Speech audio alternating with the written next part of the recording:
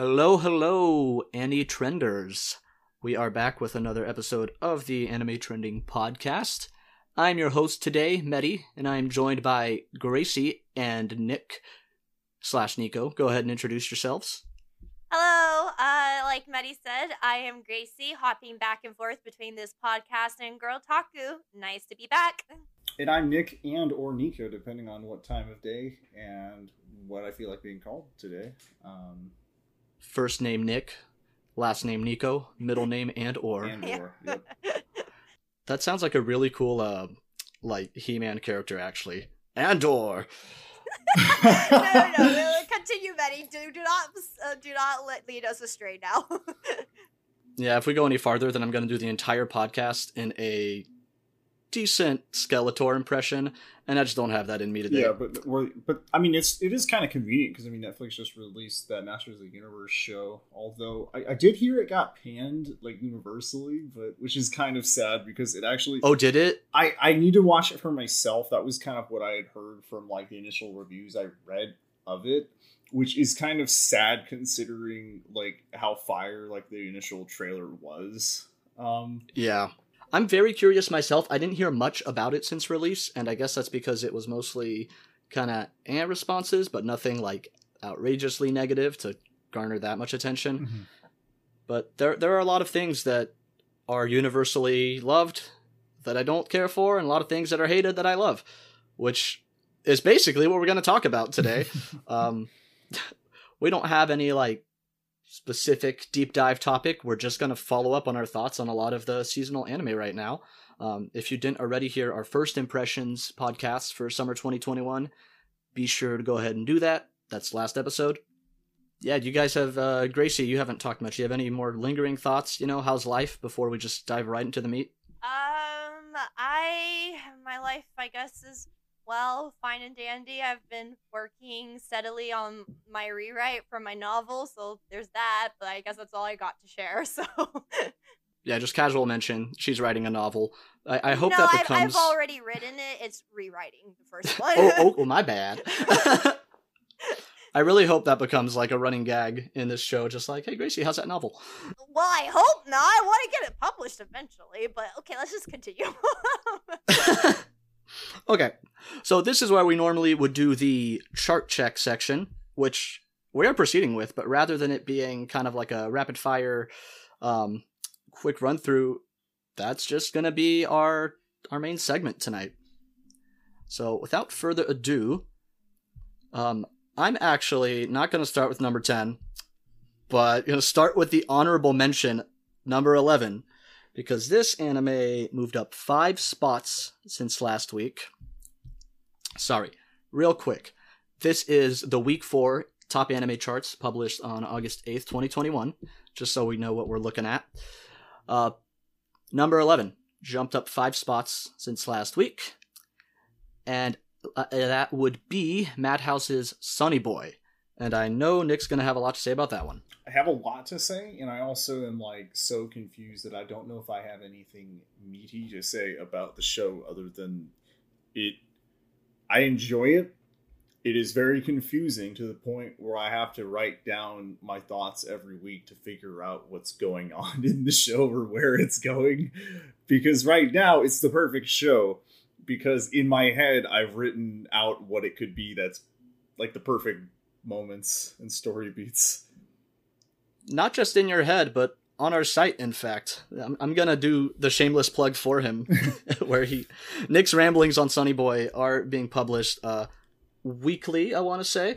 The first entry was the 2 episodes combined, but episode 3 is up right now. By the time you're listening to this, episode 4 might also be up, just as a review speculative discussion. Mm-hmm. So if you're also having a hard time parsing Sonny Boy, God knows I am, then you can read our thoughts. Nick's thoughts, that is.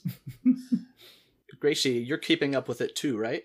Yeah, I am. I'm in the boat of I like where it's going. I am curious on where it's going to go, but it hasn't given me a punch yet for me to feel completely emotionally invested. Does that make sense? Yeah, I think there's kind of so what aspect where I don't know if there's like a stake feeling or if it kind of feels like the show is trying to re-explore different facets of society in different ways, because like going from like episode to episode, we have like a bunch of trapped kids on an island. They don't know what the rules are, even how to get home, and they're kind of bound basically by the island rules that kind of form like they're kind of like building their own society as they go. And like there's a lot of commentary on like present day stuff. I guess from episode 3 it's like you have one character who can generate anything with the Amazon, which I love that power name, by the way. The Amazon. Yeah, that's fun. Cats can deliver anything to her. And the catch is that if you try to take items from other students on the island, there's like a mystical force that will cause their items to burn. However, when you have a character that could literally generate anything they want on that island, it kind of creates a power imbalance. And there's kind of like, there's other areas I think in this island life that they're getting accustomed to where different characters' powers end up creating this power vacuum. And in a lot of ways, the rules kind of make it equal. So it's like this weird, like, how would I almost want to call it like Fooly Cooly, like in a way where it really much is trying to explore these kids' formative life on this island with the superpowers. There's even a baseball episode 4. So that was like the closest symbol. Every anime worth its salt has a baseball episode. Yeah, exactly. Every time it's like that whole feeling of everyone's got to figure out how to hit a baseball. I think for me right now, it's the concept is intriguing for me, but the issue is that I tend to bond with stories based on the characters because I am an emotional person. I'm a really people person, and I take bonds really seriously, including bonds with characters. And so my issue right now is there isn't a particular character that I've really bonded with. So because of that, I am watching to see what happens, but I'm not watching because I care about what would happen to the characters. Does that make sense? Yeah, kind of. And I don't know if the plot is necessarily the strongest point because, again, it's kind of like everything feels like it's a metaphor for something else as I'm watching it. So I never really take everything at face value. So I wouldn't actually put the plot as like the highest point for the show. I think that where it does shine, I mean, I think the animation is incredible. I think the use of color, for sure. Where I've never seen an anime use the color black in such an interesting way where it's like voids. There's some areas where they'll use black to kind of illustrate how someone is kind of forming in a way. Like it's this emptiness that they end up using throughout the shot, and like they end up using this motif frequently throughout the visuals. And interesting enough, like it feels like I'm watching like a Science Saru, like Yuasa kind of show, but it's not because it's like completely different cast. I will out myself for a bit. I had thought it was Science Saru, but I'm pretty sure you are to blame for that. I think you made that comparison early on, and I just thought like, oh, this is Science Saru. Yeah, it's a character designs with the people where I'm like, I can't tell. Is this like Science Saru meets like a Satoshi Kon character design? And like the show just gets me thinking. I don't know, because like with other notable Satoshi Kon show, one of the very few in his career was Paranoia Agent, where that's a kind of show where it's not necessarily like a violent show, but it's just got that kind of psychological weight throughout the show where it kind of gives that tension and ends up leaving me thinking about the episode and themes every time I've watched that show. I feel like Sunny Boy's in that same realm where it's like there's different like commentaries on, okay, even though this is fantasy, there's this moment is happening right now somewhere in the world. I think you hit the nail on the head there where, like Gracie said, it's not very character driven. I don't feel very attached to a specific character or like, you know, the bond between a few characters. And it's not exactly plot driven either because it kind of is, but the story isn't like very fast paced or very clear in the first place. I think it's like setting and idea driven. And the more I think about it, I could imagine the show pulling off the strengths it has while shifting the character focus or like point of view every episode. Like if we didn't follow the same protagonist or couple characters, but just totally different, like new people on the island each episode, and through that still got like similar themes and pieced together the whole puzzle. I think that could have worked. Yeah, because maybe it's because it's like the viewer is naturally drawn to Nagara and Nozomi as like the main two leaders, where she's trying to egg him on into being less of a apathetic loner, and he's the one who's trying to learn to control his kind of emotions and learn to not be as apathetic.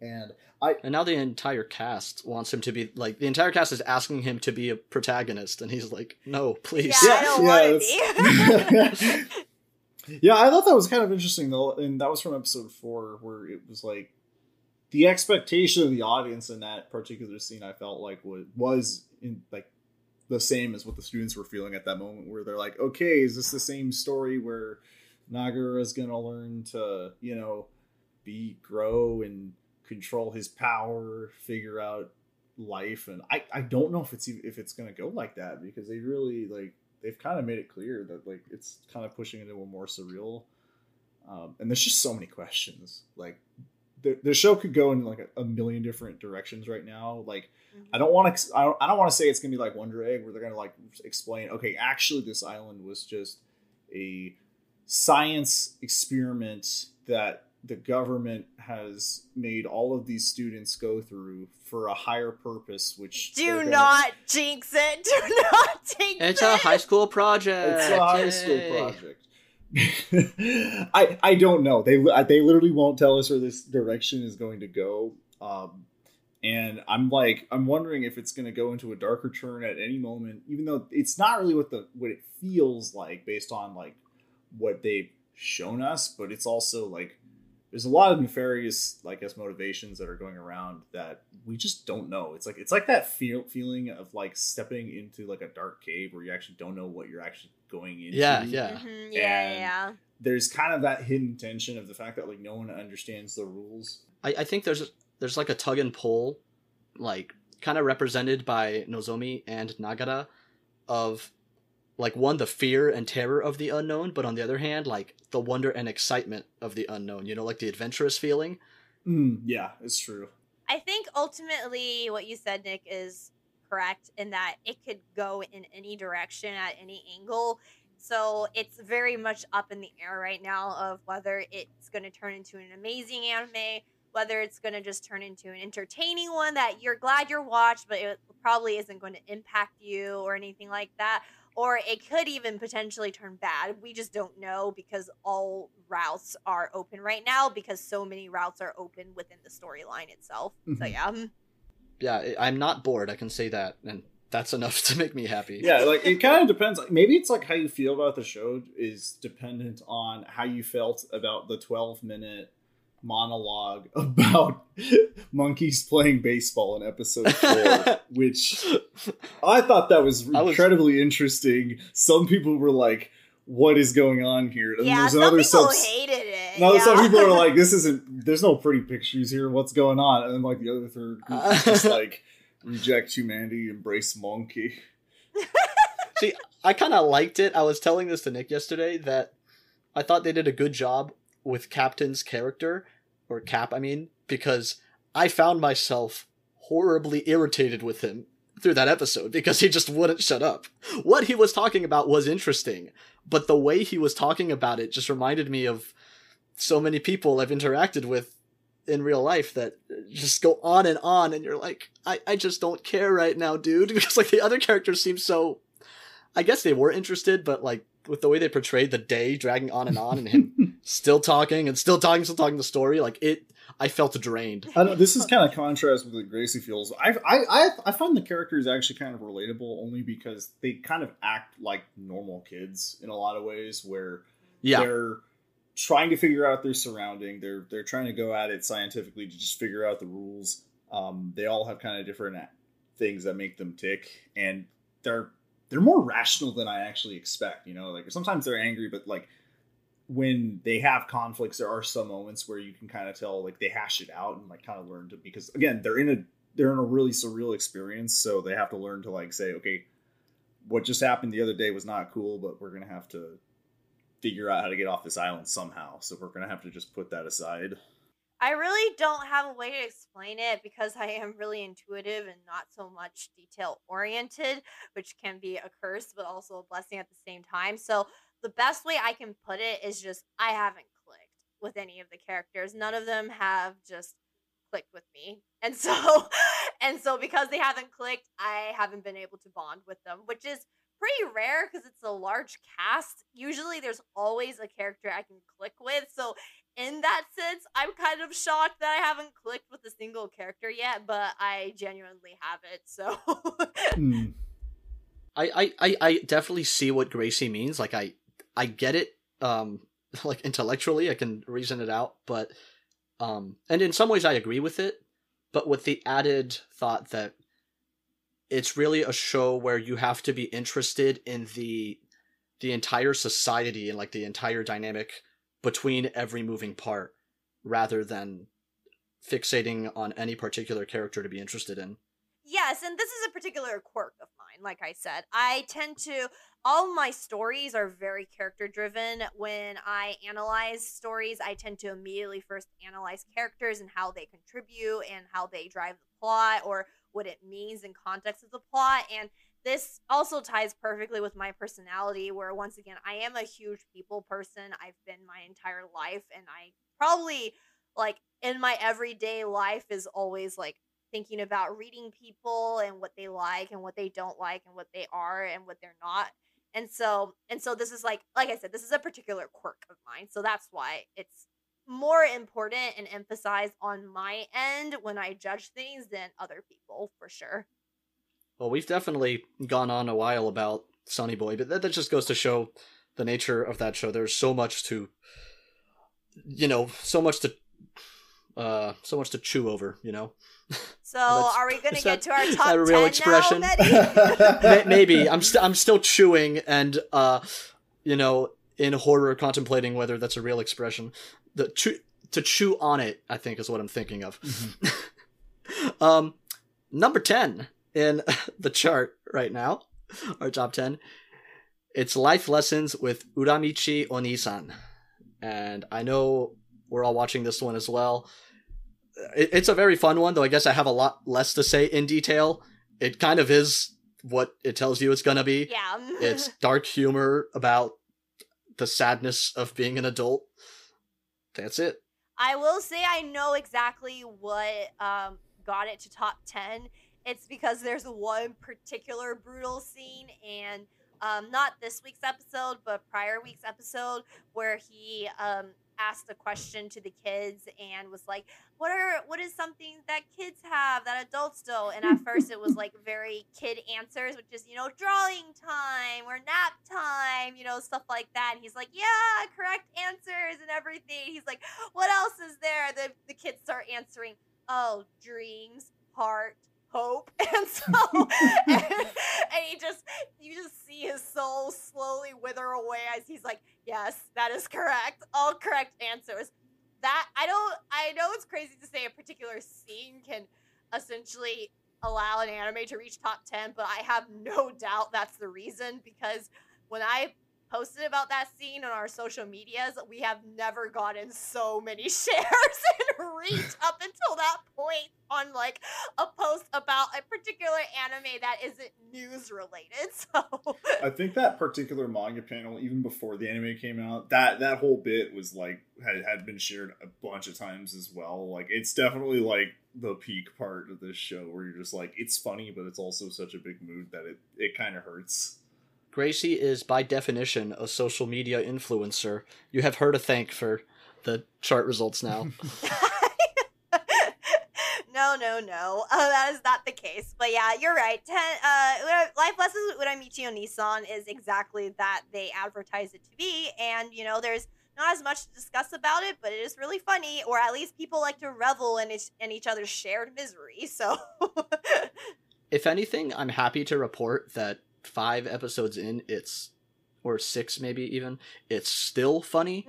Because a lot of shows like this really run the risk of just having one joke and one punchline and it getting old by episode 2. But they managed to keep things fresh enough, and I think what really aids that is just the supporting cast and them all having like their own versions issues, their own issues. Yeah. So Ike Teruo-san alone like carries the show for me. I love him. Oh man. But all right, so that's 10. What's 9? Number 9. Yeah, that was a short segment, but it's gonna get long again. Number 9 is The Aquatope on White Sand. I'm actually pretty sad about that one because I adore the anime, and I also write about it on social media, but the highest it's ever reached is 8. Like, it's been stuck in the 9 and 8 region. It actually fell down one spot since last week. And I forgot to mention, Uramichi Oni-san is new at number 10, and that's odd. Was it, oh, I see. It's like its first time it's new even on the there because it definitely did not have like the strongest opening episode. I think by What's interesting is better. I thought it would say what its lower position was last week. Not for new placements, yeah. I see. Interesting. Maybe it's because it's new in the top 10 if it was below top 10. I think when you transition from below top 10 to above top 10, I'm learning the inner workings of our own polls. Yeah, Aquatope. It's number 9. I'll be honest, I am grateful just to see like my favorite anime in the top 10 at all, because there are a lot of cases, like Odd Taxi last season, where they're just way down in like 20s or 30s land. That's true. And it breaks my heart. That's so true. I'm like, hey, I'll take what I can get. But are you watching it, Nick? Because I know Medi watches it. So here's the thing. I'm not watching it, but I've seen like the first 2 episodes that I am personally inferring what's happening through the rest of the show. So I don't know if that's like what a viewer might be thinking as well. Where I feel like the first couple episodes felt kind of predictable with like, I don't know. I have this weird aversion to PA work shows. I don't know why. Like, I like Shirobako. I kind of like Sakura Quest, although not really. But I just am like, it's kind of this weird vibe of like, I don't know if it's just because I'm not that big on slice of life, or if it's more like I don't really identify with much of the conflict or drama parts, that it's not as interesting to me at that point, you know? Yeah, no, that's completely fair. This is once again my quirk showing through. I agree with you. Actually, I think a lot of the episodes are really predictable. In fact, the last one I found incredibly predictable again. I knew exactly how it was going to end and like how it got to its ending of that episode. Like, I knew exactly what it was going to be like, and it was exactly like that. So you're absolutely right in the fact that it's predictable. But once again, you know, I am so character driven, and I'm focused so much on characters that I think just watching the 2 main characters, Kukuru and Fuka's relationship slowly grow and bond is enough to hold me onto it, essentially. On top of a lot of other stuff, but that being the main stuff. But I can totally see why it's too slow or too boring or too a lot of other things for other people. So I get what you're saying. It's 26 episodes, so like I figure like there's going to be enough stuff, I think, driving the show. It's more like a comfort show where I'm like, I know what I'm going to get to and I'm going to feel probably good watching it. I do like the animation. I think some of the sequences in the first couple episodes with the water are absolutely beautiful. I have this lingering thought in the back of my head that if I see Aquatope start blowing up on socials, it's because the main leads become a couple or something, and it's like something like that I kind of feel the rumblings of, like, from that trailer where I'm like, oh god, is this what everyone, like, there's that huge subset of fans that are trying to, like, that I guess want that, but then I'm also like, they're just friends, right? And I'm like, I can't. You're talking to 2 fans that want that / believe that based on recent episodes, right? Yeah. Or at least in my eyes, it will be queer baiting, unfortunately. Yeah, So- exactly. That is the other big I mean, thing. where if we get that, like the quote unquote confirmation, it's probably going to be in like the last 2 episodes. Exactly. So that's why I'm like, I don't know if I just wait my time for like if it's going to develop into something, or if it because like the trailer already was like, my first thought was like, okay, this feels like bait immediately. It's not like it's Blooming to You or something else where it's more front and center, the main focus, and actually is doing something with the premise. I don't know if like this is just more like comfortable show, beautiful animation, but also kind of like carrot and stick. Like, So good news, Nico, is that there is a potential this anime could be queer coded. Girl Talk actually did an episode with Jack, since he is very much part of the Pride community, so he has very much a big say in regards to queer baiting versus queer coding, and we talked about the difference, and essentially it's as long as the anime itself doesn't actively try to overturn the stuff that we've seen of the two main characters, the two main girls, it will probably be a queer coded anime in the similar way that Skate the Infinity is considered queer coded. Yeah. okay, that's actually kind of interesting then. Okay. Great plug from Gracie. Oh no! I just didn't want to stress on the topic because that topic literally took us an hour to discuss it. Yeah, we're gonna go down a whole I will have to take a rabbit listen hole. at the most. It's the most recent episode, or is it? No, but it's. Oh, fairly I think it was the one beforehand. That's the one that like kind of swayed us, and as a result, another quick for what it's worth, Kukuru and Fuka is an option on our couple ship polls at the moment. So Sweet. if you believe this anime has Yuri vibes, then go, vote, represent. I do want to say one last. Oh, sorry, Maddie. No, go ahead, finish up. Okay, so what I do want to say one last note is, because I know we still have several animes to go through, is that I know I already saw people online saying, watch, it's going to be queer baiting, and it's going to be Yuri bait, and they're just going to end up as friends and stuff like that.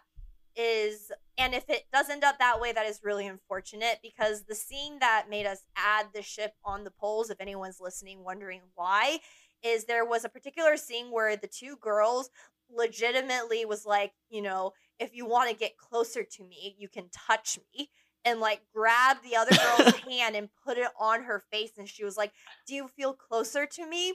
And the other girl grabbed Fuka's hand, because it was Fuka who first said it, and Fuka puts Fuka's hand against her face and was like, what about you? Do you feel closer to me? Literally holding each other's hands, gazing into each other's eyes. And I want to say, as someone who is on the ACE scale, that I have probably a much more emotionally intimate relationship with my friends than the average person does, because I am ACE. And I can say that as someone who has an extremely emotionally intimate friendships with my girlfriends, that even I would never do something like that. And so that's like, to me, that was immediate. To me, that immediately tipped me off, because I'm actually the one who tends to question on whether like these girls are just friends, or whether whether there's actually romantic undertones, because I'm someone who has intensely emotional platonic relationships with my girlfriends. So if I'm considering the fact that there's a lot of romantic vibes going on, I just wanted to give you guys like a baseline as to like where I am positioned in relation to like the average person. So I mean, forget all that emotional, analytical stuff. Just the fact that this show takes place at an aquarium tells you everything you need. I'm telling you, aquariums are like Yuri embassies.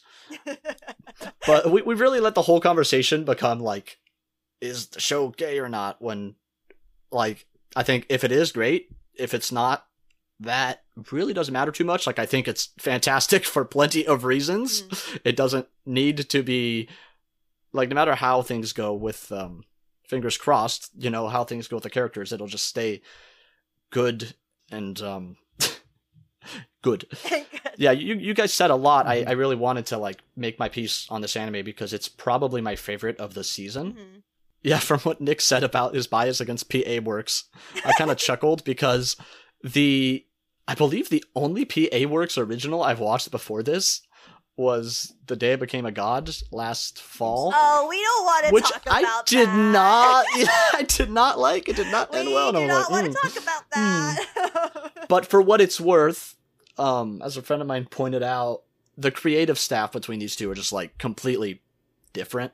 Like, don't let the studio name, Oh, yes. say everything for you, because you'll often have entirely different directors and writers. Yeah, this and is kind of mean because other like stuff. I don't think I've ever liked a Jun Maeda show. That's kind of why I was like, okay, I'm not. But it's because it's always animated by PA Works. It's always like, I guess they. Yeah, take no, the it's heat, there are unfortunately. trends, because again, like, this is a set of staff that have worked on a lot of PA Works originals, just not that one that I mentioned. Mm. Yeah, I'm really curious just how well Nick can predict everything, especially because it's 26 episodes. A lot could happen. Yeah. How to put this into words. I mean, the animation's beautiful. The plot, it can be extremely predictable, as you said. Yes. I remember complaining to Gracie, like through my live reactions, about the whole the childbirth. Yeah, thing, yeah, where I'm no, like, that's oh why I boy, said, they called the pregnant vet over yeah, to no, help that's their why thing. I I said wonder Nick's what's. critique is completely understandable. In fact, I even agree with it. It's like each Yeah. episode is In fact, just the last week's episode, it was predictable again to me.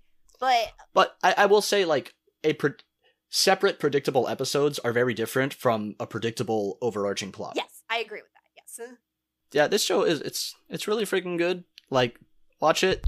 I really like all the stuff about the aquarium and animals too. Like, I spent many years working at a pet store when I was younger and like caring for animals there, which is not the same as a full-scale aquarium, but there are really some similar themes about, like, I mean, educating the customers about like certain fish and all that, and also just like literally watching them scrub tanks. I'm like, oh, I've been there. And then when it comes to feeding the animals, and then the whole like, oh, one is sick, you gotta isolate it and do this. Like, I'm really happy to just see that representation of like the animal care kind of work, because it's not what I see much in anime, and I think it's some fascinating stuff. I think we've gone on long enough about Aquatope, but it is, again, this is my favorite of the season at this point, and we're nearing the halfway point of the season, so, that says something. Moving on up. Oh, we're still just at number 8, so we're going to be here a while. Okay, fortunately, this should be shorter, because number 8 moved up 2 spots since last week, and that is How a Realist Hero Rebuilt the Kingdom. I have not watched this one. Have either of you? Absolutely not. Most likely because it sounds like not necessarily isekai, but it also feels like light novel isekai. So that's kind of. Oh, absolutely. What I'm trying to remember, because the title is very familiar, is this no, the anime premiered in July 2021. This is the first season. I thought this had like already aired and this was maybe a second core, but that kind of says a lot to how like predictable or like samey the title sounds to a million other things that. How would I describe it? I guess like the main thing is that I don't know if there's much to say from this one besides the fact that, again, it kind of feels like it ends up, I guess from the appeal is that it kind of is trying to mess with some of the tropes within the genre, so it kind of requires a little bit, like, again, this is kind of like going back to, like, is this kind of like a comfort show? Or is it just based on the fact that, like, does it just follow the same isekai checklist, if you know what I mean? Yeah, I mean, you can be quote unquote like tried and true or stereotypical isekai and still knock it out of the park. I will have things to say about that with a higher entry on our top 10 actually. But yeah, I literally have nothing to say about this one because I'm not watching it. Sorry to say. Yeah, but I don't know much to say about it. The common thing I people. read was basically like there are some areas of like, okay, if you like logistics within isekai, like I know Log Horizon did that a lot.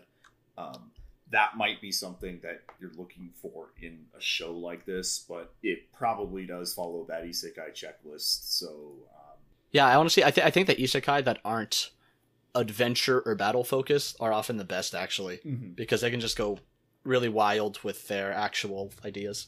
yeah, it's true. I think that's kind of how I felt with Log Horizon too, and I always felt like those first couple episodes, like some arcs in Log Horizon are interesting because it's like they're fighting battles through basically logistic focus.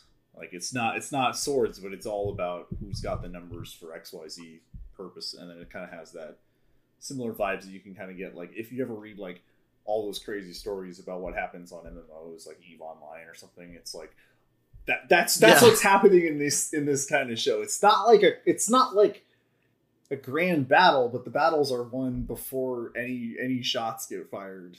Well, that's what's so, I was going to say realistic, because the show is about a realist, but the bulk of your time when playing games that these isekai worlds tend to be based off of, the bulk of your time is not spent actually doing battle. It's often spent micromanaging and like dealing with your inventory and your party and all that. Yeah.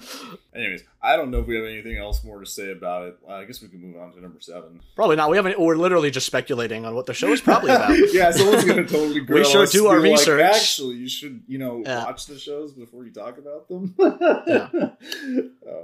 I say we go Rescue Gracie, and then we're gonna move on to number 7.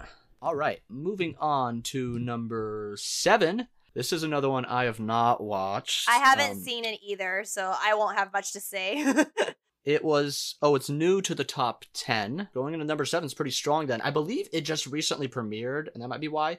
I've seen posts from Jam. She's one of our content creators for social media, so... Well, let's not keep the listeners in suspense any longer. It's The Duke of Death and His Maid. I added like a question mark inflection at the end, but that's not part of the title. My bad. Yeah, I haven't seen it. I don't suppose Nick has. No, surprisingly. I would honestly have shocked you if I said, "Oh yeah, I watched this show." This is a concerning theme. Is that like we are experts on the bottom of our top 10 and we don't know anything in the middle? No, we're getting there. At least. Oh, we really are. No, we're good again at the top half. Yeah, but that being said, I am making an interesting observation that our anime voters for this particular season, because it actually varies with each season, really, really, really loves their romance. Because I suspect number 1 and number 2 on our chart, like, shot up because of the romance. So that's why yeah so that's why I think it shot up to number 7. From my understanding, there are some like romantic developments that's happened, and clearly our voters for this particular season kind of just goes gaga for romance, so and more power to them. The title sounds cool. It's got Natsuki. We only have so much time to. It seems like he's got no shortage of work. Seeing him pop up everywhere. All right, let's get to number 6. Well, I've got sorry to cut that short, but yeah, we don't have all night. I'm ready too. Okay. Literally, why is this here? That's all I'm gonna say. Number 6. It's already dropped 3 spots, so calm down, you two. Though it's been in the top 10 for like 4 weeks now. Number 6 is The Detective is Already Dead. And come on, the detective is already dead, so don't, destroy them anymore. It is ironic. No, the first episode is the best. That's all I can say. This show is terrible. You said the first episode is the best. Oh. Of all of the ones that were released, so it is kind of funny how it started out at the peak. It first week it was number 2 on our chart, and I was like, okay, I guess. I didn't think it deserved number 2, though. The airplane scene probably carried it, but I don't know if that just meant someone who watched the animation of the airplane scene without, actually getting any of the context leading up to it, because the actual context leading up to it and the conversations was actually incredibly cringe. It felt like 2 robots reading a script that made no sense at all leading up to it, and then it ends up with an actually insanely animated fight, but just the build up leading up to it was kind of a turd. So it's just I don't know, you can't really polish that.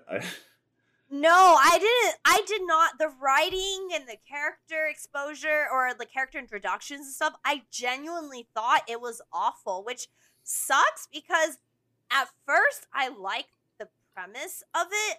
The main character has a tendency to stumble into crime scenes, which is a quirk which is a kind of comedic quirk that kind of reminds me a bit of of Araragi from Monogatari series. He has a tendency to attract supernatural elements to himself, and so when the main character first revealed that, I was like, okay, I dig that quirk of that character. Like, I think that'd be a fun element to explore and stuff like that. And it just went all downhill from there for me.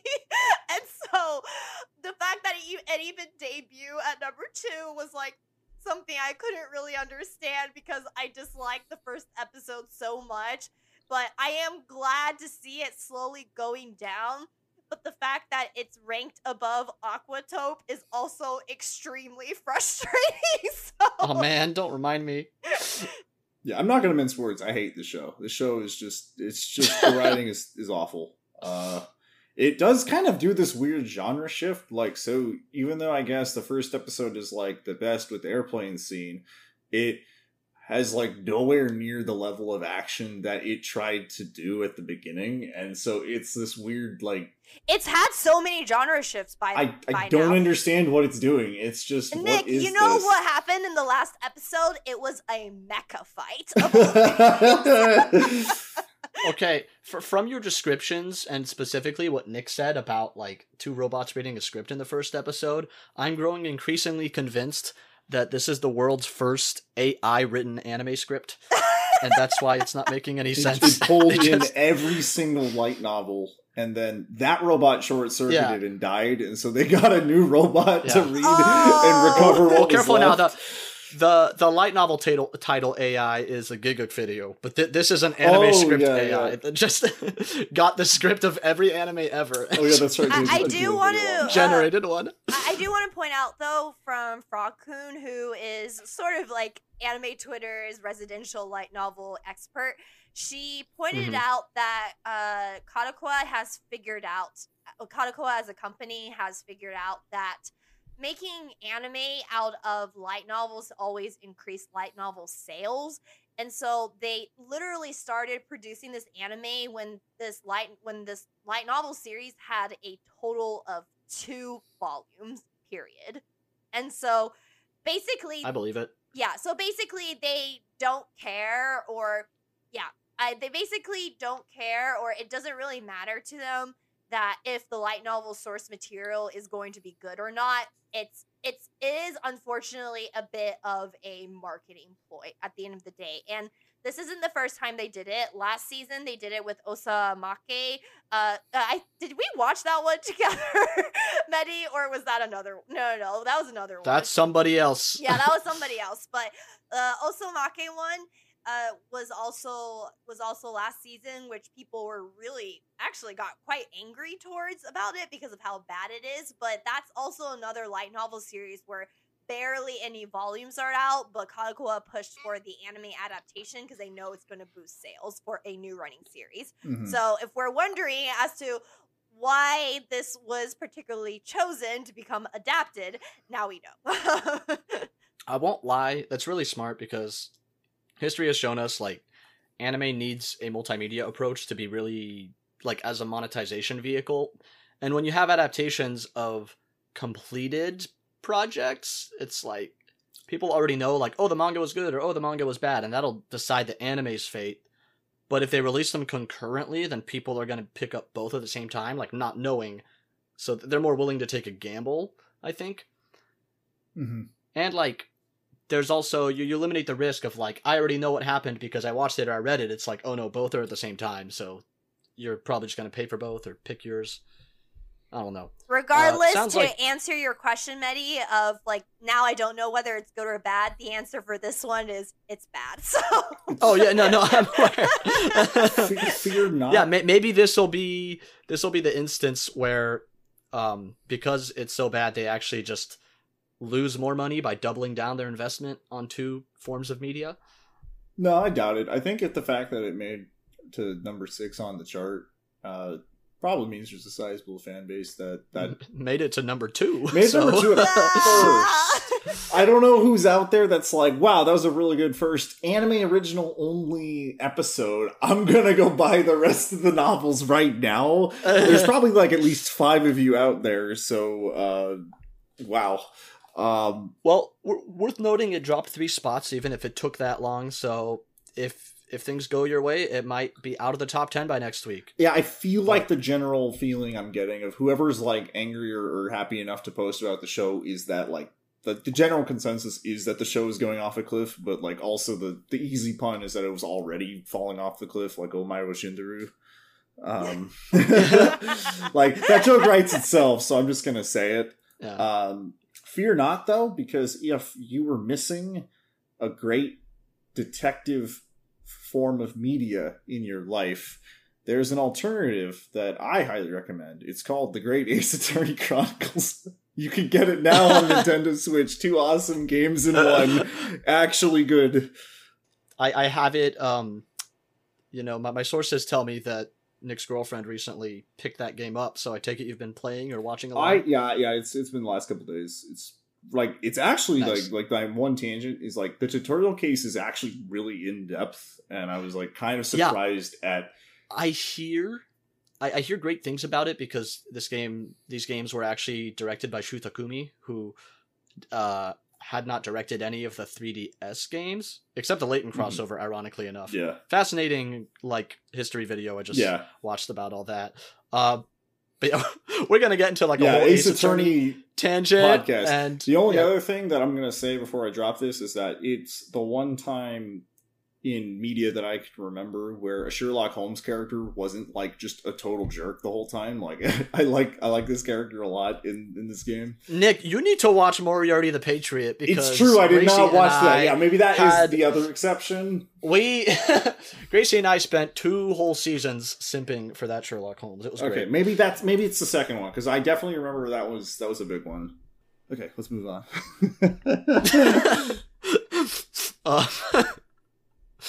Number 5.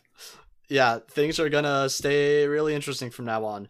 Has fallen 1 spot since last week, and that is Miss Kobayashi's Dragon Maid S. Yay! I have a lot to say. Alright, but be quick. So basically, I am really happy that Kyoto Animation is back, of course, after a horrific thing had happened to the people there, to the company itself. But I do genuinely want to sing the praises for this anime, not related to the actual studio, because I really am impressed about a single thing. So when Ilulu, I can't even pronounce it correctly, Ilulu got introduced, I was really concerned because she has ginormous boobs, to put it simply, and that's usually the biggest sign of fan service galore sort of thing. And while I understand the purpose of fan service, it is not for me, especially because I feel like anime in particular, when they sexualize a lot of female characters, they do it at their what's the word for it? They like at their detriment, yeah, I guess. They do it at their detriment. Like it's not fan servicey where you actually think this person is hot or sexy. Actually, a good comparison would be Ghislaine from, of all anime, Jobless Reincarnation. Ghislaine has an extremely sexy body, but the way that they actually do make her sexy in fan service is so much more in a way that elevates her as a character than bring her down. But unfortunately, from my experience, most anime tend to like to bring female characters down to sexualize them and give them fan service. And so I was really worried about Ilulu because of that. And also in her arc, she turns Kobayashi temporarily into a guy. And after the whole thing was like, I've decided I'm going to mate with you and stuff like that. And I was like, oh, no, because the way she acts and the way she talks sounds like a kid, like mentally sounds like a kid, not at any sort of like same level as the way that Kobayashi and Toru would interact with each other. And so, but the reason why I actually do want to give it praise was all my fears ended up becoming really unfounded at the end of the day. The anime production team actually is really aware of the fact that Ilulu has the mentality of a child, and so they actually group her with the children characters. instead of with the adult characters like Elma, Kobayashi, and Toru. So whenever we see Ilulu, she's usually playing games, she's usually making friends with the kids and stuff like that. And on top of that, so much less emphasis has actually appeared towards her chest. In fact, sometimes I kind of forget about it even because of the fact that if you just see her face and stuff, you don't really see her chest. I wish I could forget, but it's really hard to not see it in your way when she's on screen. Right, but it's like, but they don't purposefully put the quote-unquote camera on it, you know what I mean? Right, whereas they still do that and even add, like, the sound effects associated for some other characters. Exactly, and so there was that involved. And not saying Kyoto Animation doesn't, they obviously do it with with Toru sometimes, and another character, or Elma sometimes, but yeah. It's like, because of Ilulu's mentality and the way she acts is so childlike, it feels grosser if it happens to her versus like the adult females, you know? So the team realized that she is mentally like a child, and so they always group her with the children characters. They never group her with the adults. And then in the most recent episode, I actually came to really care for her as a character. She decided that she's tired of sort of like hanging out and depending on Kobayashi to house her and everything. And so she decided to work at a candy store, and she explains to her coworker-ish, it's the owner's grandson, who is a teenage boy, but she explains to her coworker that the reason why she chose a candy store is because she really likes kids. She really likes to see them play. And obviously, you can't really play with kids when you're at work. And so she chose a candy store because she can see a lot of kids who are happy and they're buying stuff and they ask her questions and she gets to see them having fun while she's able to take on a professional job. And I thought that was just really charming and really, really sweet. And I really appreciated that. And before I knew it, I was I started being so wary of her and now being really happy for her that like she found her place and stuff. And my admiration for the anime production team for Kobayashi's Maid Dragon has only grown since talking to Jack, because Jack has read the manga and eventually dropped it because of Ilulu.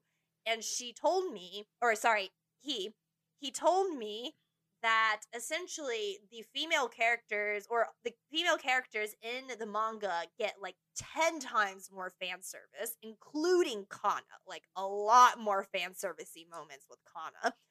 And Ilulu is essentially like lusting after Kobayashi throughout like the entire series of the manga, despite having the mentality of a child. And Ilulu was actually supposed to be introduced a lot earlier. The production team had done everything they could to push back her appearance from the actual story. So to be able to change a source material that upsetted our head editor so much that he ended up dropping it into something that's so much more charming, to the point where I was feeling so happy in the last episode because of Ilulu finding where she wants to be and what she wants to do, is incredible to me. So yeah, that's my whole monologue spiel praising Kobayashi. Can I say something really mean but endearing? Yes. After a while there, I started to remember Cap's monologues in Sonny Boy when he kept going on about the baseball game. No, I'm paying attention though, and I agree with almost everything you said. Like, the main thing that bugs me, like the thing with Kobayashi, it's so strange because on one hand, it can be such a sweet, heartwarming, like charming, innocent show, and then the next minute, it can just be so like appalling, like almost disgusting with like the specific kinds of kind of crowds it caters to. Mm. And everything you said about Iruru, I actually have most recently only seen episode 4, not episode 5, so I'm glad to hear that goes well. Okay. But with episode 4, I really liked the first half or so of it, but the later part of it, there's a specific reason why Iruru being grouped with the kids is actually a bad thing in my eyes, and that is just the fact that Saikawa exists as a character. That's right. You didn't like Sayakawa. Well, her entire presence is just a vehicle, if you ask me, to kind of paint Kana and Iruru in that light. And I'm not okay with that, because like you said, they are children. I can understand that. I know Saikawa herself is, like a kid or whatever, but like kids that young probably shouldn't, like, that whole, a quote-unquote crush, and I say that very generously, could be painted much more innocently. And like, I'm just so not comfortable with like the quote-unquote sexy situations and reactions they have with those characters. Mm-hmm. What's funny is I'm actually a little more forgiving towards Sayakawa, but maybe my perception of the bar has gotten so low after getting disappointed so often in anime that immediately the reason why I was more okay with it was because Sayakawa was a kid. Because I have unfortunately watched too many anime and have seen my fair share of adult men reacting that way towards underage girls. And so after seeing a slew of those kinds of things, seeing an actual child react that way to other children her mental age. I have to say mental age because Iulu obviously is older physically. Yeah. And so seeing a child react that way is just so much more acceptable that I'm just okay with it, you make a good point, but then while this has not been an issue in season 2 so much as like season 1, the whole thing between Shota, who's literally called Shota. Yeah. I agree. Actually, I know what you're talking about. And Lukoa, it's like that's the whole double standard thing where it's like the hot adult woman and small boy, so that's not weird or creepy at all. It is. It like, is. Again, it is. It's just Yeah. it's where I draw the line, and where like Kobayashi is so good in so many regards, and why I keep watching it. Mm-hmm. But also just really leaves a bitter taste in my mouth with not to mince my words, it's just like it's uncomfortable sexualization of children, or at least like not of them, but like putting them in situations with those connotations. Yeah, I understand it. I think my understanding of the source material being 10 times more problematic than we actually see on screen has made me respect the production of this anime a lot more, which is probably why I'm not so much stewing on it as I probably would be otherwise. So yeah. Yeah, I guess I'm just, I'm not like, at no point am I like, Joe Annie, shame on you. I'm just, looking at the content itself. I'm like, I don't like this, regardless of who's responsible. Right. And I also know that it's, the author, not Joanne. Yeah, that's our, we'll step down from my soapbox now. Nick, you don't watch, you haven't kept up with Kobayashi at all, right? Not with the current season, although it's kind of funny that you guys are mentioning how the original source material, because it reminded me of that random story of a parent in, I want to say, Midwest US of Nebraska, like that. Oh, like, I know. This is a funny story. She basically got Miss Kobayashi banned from her like child's middle school library because like her daughter came home and she read through it and was like, "This is inappropriate." So she kind of got on her like proverbial soapbox, and it got picked up by local news. So like the whole internet's just like, "Oh my god, she got this manga banned." It's really funny because always it's like, like normies talking about anime and manga. But at the same time, I agree that should not be. Yeah, and so you guys are just like, actually, though, she has a point. It's like what I'm hearing. Yeah. No, especially after Jack told me all these other... Like, Jack gave me a lot more, like, particular details and scenes. I actually agree with that decision. So. Oh my gosh. Anywho, so what's next for us? So yeah, we're moving on to number 4, and we've got much less controversy there. Unfortunately, fallen down 2 slots. I'm already showing my bias by leading that way. But it's That Time I Got Reincarnated as a Slime, Season 2, Part 2, Electric Boogaloo. Electric Boogaloo. I don't That have is anything almost the to full say title. because I don't watch this, so you two just take it away. Okay. Nick, you watched some of Season 1, right? Crickets. No? Crickets. Well, that's fine. I will keep it short. Yeah, cover it. Yeah, let's go. love this anime, and I kind of alluded in our little bit about the realist hero, like, you can be textbook stereotypical isekai and still knock it out of the park, and that's what Slime does. Like, it keeps getting better against all odds. Like, it should have lost its charm or fallen into some pitfalls, but no, I'm like, how do you keep getting better? I just love it. It's so, like, I don't think it's exactly character driven, like, for something like Gracie would enjoy. I think it's very, like, world driven, and, like, the scope is really fun to watch, and it's, like, it's really fun watching the scale of things expand and the interactions between more and more characters, and, like, there's politics to it too. I think I just nerd out over, like, all of the... It's hard to phrase this, but there's a certain kind of appeal to, like, really detailed fantasy worlds where, like, some fans just love the feeling of, like, reading a fan wiki, and just, like, consuming all of the information and knowledge and lore there is to have in, like, a world or a story. And I think this really scratches that itch for me, where, like, I just grow more fascinated and obsessed with everything going on. That's actually kind of must be a testament to the writing, then, because it's almost like it requires a lot of time to get to that point. Where it's almost like you hear of it, and you hear the isekai pitfalls, where you don't know if it's just going to be the one where, like, the world is literally just whatever video game the author was playing at the time. So then you're thinking, oh, this video game is just Final Fantasy 14 or Monster Hunter, or, like, something that's, like, so incredibly basic at that point, where you're like, okay, they did not put the time in to think about this world, so I'm not going to. And so it, like, the other analogy I can almost think of is like watching Super Mario, where, like, there's, like, a million Marios running on the screen, where each Mario is an isekai, and when you finally get to a certain point, you've already weeded out all of the bad ones over time. Oh, yeah. So it almost seems like it's crossed that threshold where this is like one of those isekai that is, like, actually truly great for the genre, rather than, like, one of many that you could just be like, yeah, this is just like this one, but with, like, a gimmick, like, I've got my cell phone this time, or I am a cell phone.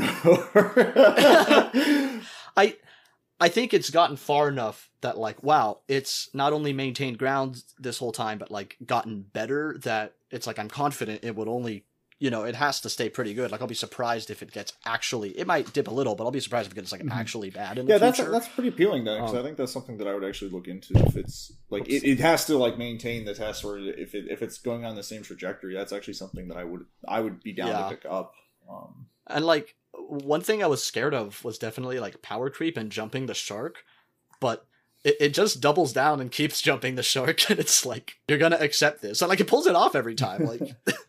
So, like, I have to admit that there's plenty of characters, or I wouldn't say plot threads, but, like, because there's such a huge cast and huge world, there's plenty of characters that I could easily, like, forget about here and there. But when they're reintroduced, it's pretty organic, and I'm not, like, expected to remember or feeling confused or, like, mad at the writing. It's like, oh, right, it's on me for not remembering, and even if I don't, like, the show naturally just reminds me, like, right, that's why they mattered then, and that's why they matter again now. And, like, I have to mention, too, just that the cast is so charming and lovable. Like, there's great comedy, but it also, like, as of season 2 especially, got very serious and tense, and, like, it's just, what a fun time. Like, I look forward to every Tuesday. Like I said, Aquatope was my favorite this season, and I think it is, especially as an anime that started this season. But Slime has just become, like, such a treat to look forward to every week, and it kind of, like, defines the idea of isekai for me. Let's move on to number 3, then. This show has dropped 2 spots since last week, so it had its moment in number 1, but it's fallen down to number 3, and that is The Case Study of Vanitas. I have not started this one yet, though I certainly have my eyes on it, and I believe both of you are watching and enjoying it. Are you watching it, Nick? I watched the first 2 episodes. I enjoyed the soundtrack a lot from Yuki Kaijira. Okay, I didn't know that you watched with it. the Fate like references that are in there, even though it's not even Fate related. I just keep thinking it. I had initial thoughts about. I'm pretty. Oh, I was just gonna say, like, I think Nick talked about it in our last podcast of First Impressions. Oh, you're right. Yeah. Yeah. Okay. Sorry, Nick. Go on. Yeah. So that was like, I mean, this was the same points that I had during the first impressions, where I think that the setting is super interesting. I kind of wish from some of the later episodes that, because it's taking place in what's kind of like a steampunk France, I kind of wish they went with it a lot harder. Yes, I agree. I'm almost like the first episode with the steampunk blimp was super interesting within the world building. But I kind of wish that the landmarks were more steampunkified, where they have like, here's all of the French landmarks in Paris, but it's the same thing that like you could kind of see from a photo. So part of me is almost thinking like, oh, is this something that like the animators had reference photos on, either from the internet or from their own like personal trip or something? Like, I kind of wish they had some more stuff going with it. And that's not talking about really the characters or the plot, but I always felt like that was such a big core to what I thought was interesting with this show. Yeah, no, I agree with you. I think I wish they leaned more into the steampunk thing. Believe it or not, I actually don't think it's strong right now. I think it's good and it's entertaining, but I wouldn't say it's strong, because while I simp for all the characters, both the girls and the guys, because they're all ridiculously hot, there's no other way to describe them. So while I simp for all the characters and their designs, and I love their personalities, unfortunately, with a sort of mystery fantasy action plot, you gotta give me some little bit of unpredictability, like some little bit, and I haven't really gotten it yet. All the mini conflicts have been resolved by another character that like comes in and just changes the game, which I'm like, that's not what I actually want. I want an actual resolution of the mini conflict, not just an interruption per se. And unfortunately, that's what all the mini arcs have been doing. I will say though, yes, the music is amazing. And once again, the character designs I drool over unashamedly, but also very shamefully. And I will say though, the antagonist is really intriguing to me right now. I definitely think that's like the shining moment of the series, not the protagonist, but how mysterious and creepy the antagonist is. So I absolutely do love that, but just the overall plot has been pretty weak, a lot weaker than I expected, because I am a huge fan of Mochizuki Sensei. She is an absolute master of storytelling with art and very, very hot / interesting characters. And I have to say, her beginning for Case Study in Vanitas has actually been weaker than what I usually see her works to be. And so I keep seeing comments from people being like, "Oh, it gets better. I promise it gets better," which to me shows me that they all agree the beginning is actually rather weak plot-wise. And while I'm certainly excited for it to become better for sure, I have to be objective to as best as I can in a subjective matter, but I do have to be objective and critique it where it is currently weak in the beginning, which is the plot. So yeah, that's my whole take. I think that's very fair. Like, it can't take too long to quote unquote get to the good stuff, because that's kind of how for a long time I felt about My Hero Academia, where a lot of people said like, yeah, season 1 is great, and I'm like, yeah, you might want to get through like 13 episodes of season 1, but then it gets pretty good. Mm-hmm. On that note, like, quick tangent, where on earth is My Hero Academia on our charts? Because I expect that to always just be a shoo-in in our top 10. No. Well, first of all, it aired last season technically, so it wouldn't be on our charts. Oh, I see. Because it's a continued core, not a split core. Right, but so it's no longer the season. Even that though, Medi, last season it was on our chart for like maybe 2 weeks, and then it was gone.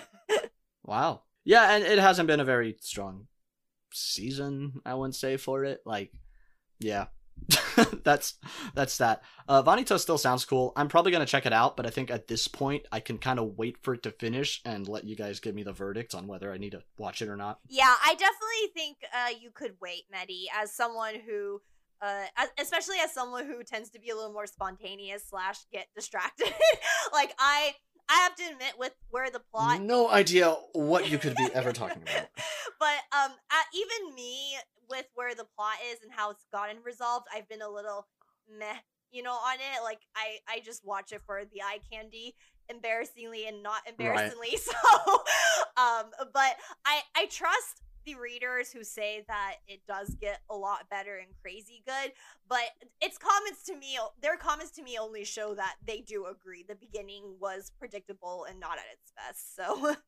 So kind of piggybacking off of that, a show that I have lost interest in and dropped is our number 2 entry on the charts this week. I know which jumped up 4 spots. I know why. So I'm curious. Yeah, Gracie, please tell me why Remake Our Life has shot up 4 spots in the past week and what I missed right after dropping it. It's because the blue-haired girl kissed the main character, Kyoya. Ah. Okay, well, yeah, I'm glad to see that they're committing to the romance right away, and like, because there's always this complaint, and I don't think romance is objectively bad or good based on how long the will they won't they last, and like whether they're officially a couple or not. But I do know that is quite crowd pleasing, to let the thing happens, and yeah, crowd pleasing and wish fulfillment is very much something this show is good at. Yeah, well, so here's my thing. Was it cool that it was actually the girl who made the first move, and she wasn't like a sexy girl who was like purposefully going after him? Yes, that was actually really cool. I'm always for that. Yeah, she shot her shot in a very normal way, and that was awesome to see. But was it enough for that episode to shoot up 4 spots? I don't believe so. Yeah, I've said my piece on this show both in writing and last podcast, where kind of like my gripes with it, and it's nothing nearly as like egregious or upsetting as my gripes with, say, Kobayashi. But the thing is, it just hadn't, in the first 3 episodes, hadn't done anything actually interesting to grip me and keep me around. So I just dropped it because I'm like, this show feels so safe and boring that like nothing truly interesting will like keep me here, but there's enough like annoying to make me roll my eyes that I'm just gonna give up on it. And now it sounds like, ooh, things are spicy, things are happening in, was this episode 5 or 6 that most recently aired? Oh, I don't know, actually. Yeah, something like that, because I know I watched 3, but the first episode was like double length. Yeah, but kind of what I said about it being like so safe, it's like it really is a crowd pleaser. It's like oftentimes the best performing shows, like the highest placements, aren't the ones that anyone necessarily loves, like they're number 1, but it's the shows that everybody at least kind of likes. I agree with that sentiment, actually. Because we don't use a scoring system. Yeah. We use a simple, binary voting system. So it's like, are you watching this and enjoying this, yes or no? And so most people are watching this and enjoying it to some level, therefore it's going to place high. Though in a scoring system, if I were to look at other databases, I don't believe it's as high as some other shows. No. And I it's still exactly the same as you said, Medi. It's still extremely generic and extremely predictable. And I actually do think this is a good comparison with Aquatope, because I have said Aquatope is also predictable, but there are subtleties in Aquatope's relationships, their characters, and their visual storytelling that I really, really appreciate and adore, that Remake Our Life has none of that. And so, and those subtleties and nuance, I think, is what builds into the magic of Aquatope, because Aquatope is also one of my favorites of the season. But Remake Our Life is predictability on its paper with nothing else to boost for it, aside from maybe that particular kiss that made it shoot up 4 spots. That was genuinely a surprise. But other than that, there's nothing else going for it, in my opinion. So yeah. Yeah, I'm glad to hear the kiss or that thing went well. I mean, the reason I picked up the show in the first place was through like personal interest in some of the voice casts and even like opening and ending music artists. So yeah, I'm glad. You know, I always thought there was something to it, just not enough to really convince me. Yeah. And I just checked on both like AniList and My Anime List. It is at like a solid well, for score, AniList shows me a percentage at like 75, and Mal it's like at a 7.8 or so. I am not surprised. Like I would personally score it lower than that because I think it is so extremely like average that, you know, it's middle of the road, whereas the whole conversation about how we treat 7 as average instead of 5, yada yada. But it makes sense that it's not like an 8 or 9 to most people, but just a safe 7. I would also score it lower as well. I think there's bias on the viewers because it's like you said, the topics they're exploring are stuff they're interested in, like how do you make video games, you know? How do you get started into making video games, or filming, or script writing, or singing, you know, sort of thing. And a lot of people really wish to pursue that personally. And so sort of watching it happen is very fun, and you kind of live vicariously through it as well. But objectively, just taking a step back and looking at the structure of the story, the character development, and the anime visuals and how it contributes to it, it's just so average that I get it if it's in the top 10, but I personally would literally put it in the middle ground. Definitely not above Ms. Kobayashi's Dragon Maid, and from the sound of it, not above Slime as well. So I mean, I wouldn't put it above Aquatope. Oh yeah. Or even Sonny Boy, but you know. Yeah. I will not hesitate to call this, you know, the final form of self-insert wish fulfillment. Even more than Rent a Girlfriend, but that's a show that I loathed, not loved. Whereas this is a show I'm just very lukewarm towards. So, you know, don't flame me for not loving it. I don't dislike it, and you are okay for liking it. You can like what you want. My opinions do not matter. But my opinions are validated sometimes, because we're moving on to the number 1 in our charts. Which also shot up 4 spots. I also know why. I know why. Literally the same reason. Light novel title time. My Next Life as a Villainess. All Routes Lead to Doom X. Go ahead, Gracie. Tell him. Oh, it's because Giordo kissed her not only once, but twice, and did a full-on confession of because I love you. Yeah, that's it. That's all it took. Yep, and the rest of the cast gets outraged and has to protect her. Oh boy. We've said a lot about Villainous, not just this year, but last year, and it's still just really good.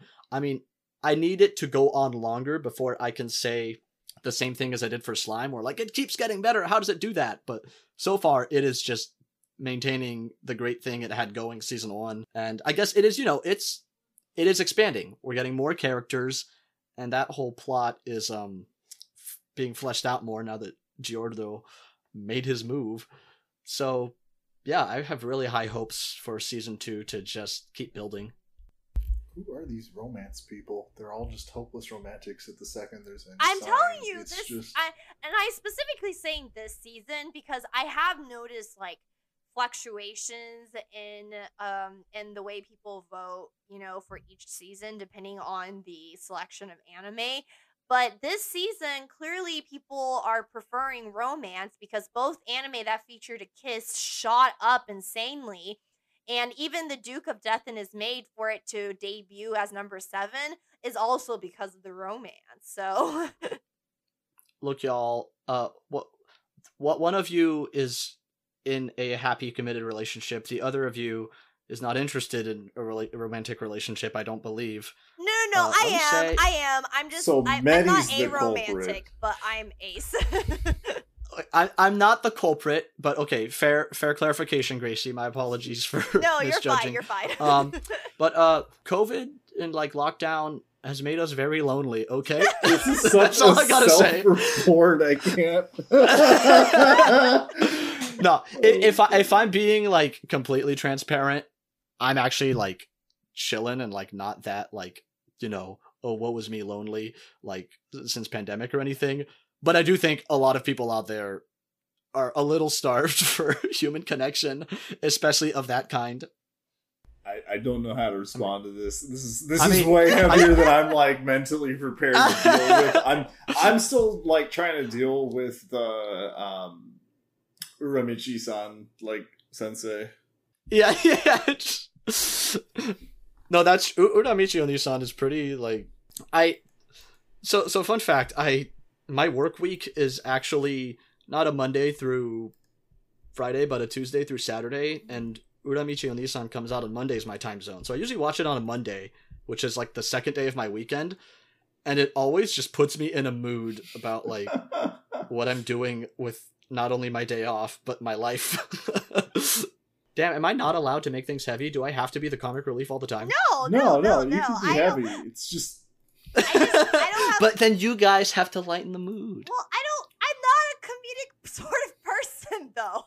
It almost like how do I describe it? It felt like we were like, oh boy, it's number 1. It's like ta-da, and then it's like the announcer's just like, yeah, this isn't gonna fill the void in my heart though, and you're just like, whoa, as the confetti's coming down and everyone's I don't want just to add silent. anything more to villainous because I might just rant about Mary again, and I don't want to rant about Mary because that will just take up too much time. So, as Three Dog Night once said, 1 is the loneliest number. But I'll rant about Mary. I love Mary. She's my favorite girl in the show. no, don't say that because I'm going to want to argue with you, and I really don't want to argue. So, You don't want to because you're wrong. That's okay. We all have our opinions. no, that is not the situation. It's literally, I just cannot stand her. I actually, what's insane is I was more okay with her in the first season, but this second season has made me properly dislike her. Like she went from just least favorite to genuinely, I don't want to see you get out of the way. So I'm doing some important research. Wow, so Mary is not even in the top 25 female characters on our charts.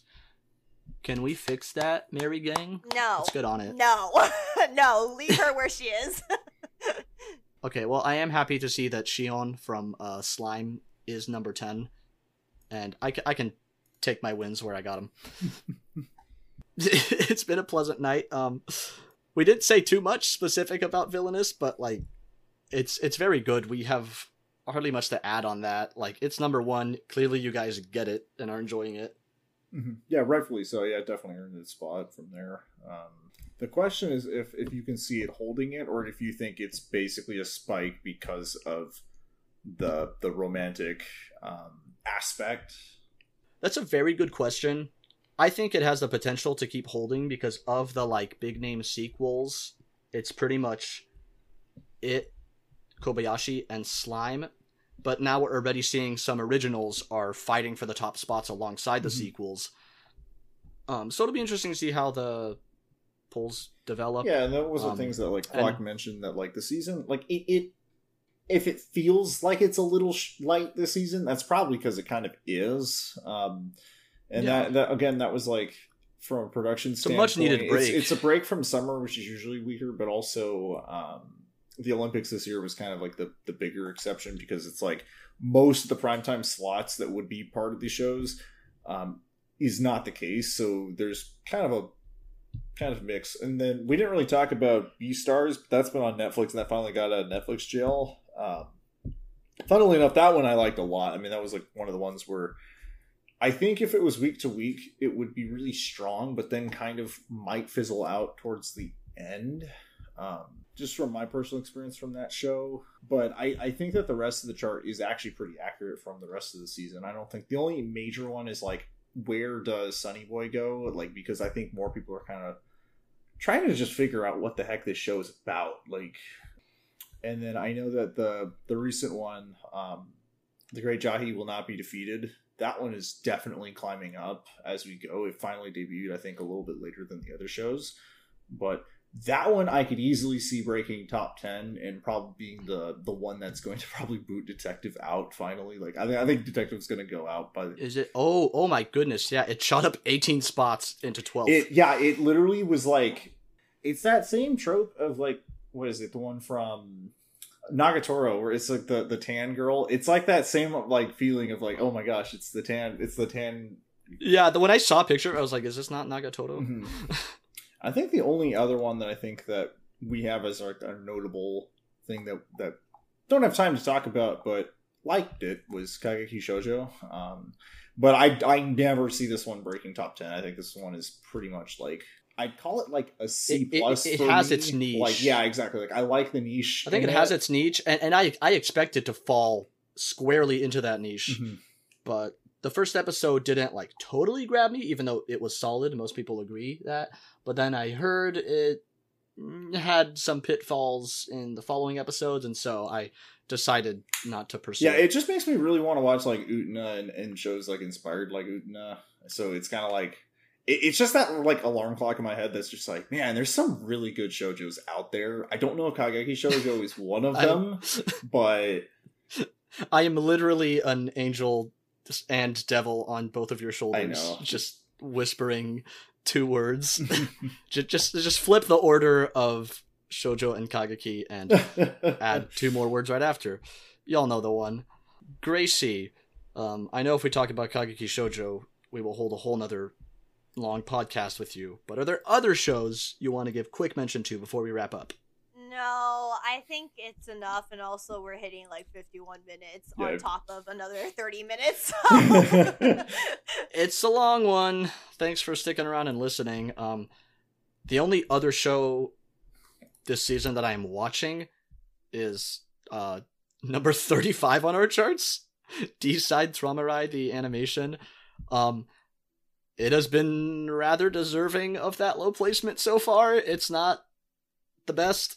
I think it has above average 3D animation. That's the main thing to give to its credit. The like story and specifically the episodic topics it tries to cover, it's biting off more than it can chew, and it's kind of dipping into some like almost offensive and upsetting territory, like kind of the way Wonder Egg went wrong, except this never got nearly as good as Wonder Egg, so like it has no business making those gambles, I guess. But yeah, that's that. Most of the shows I'm watching this season I like and are in the top 11 of our charts, so that's good news. With all that said, my name is Mehdi. Thanks for listening. Yep, this is Gracie, and hope you guys will be with us next week. Or not next week, but the next episode. Next episode, be it next week or in 2 months. I don't know. Yeah, who knows? Yeah, this has been Nika. This has been a pleasure, and excited seeing some of the top 10 that I need to go and finally watch and not get exposed on. But all right, we'll see you next time, and have a good night, afternoon, morning, week. Have a good one. Thank you. Bye. Goodbye.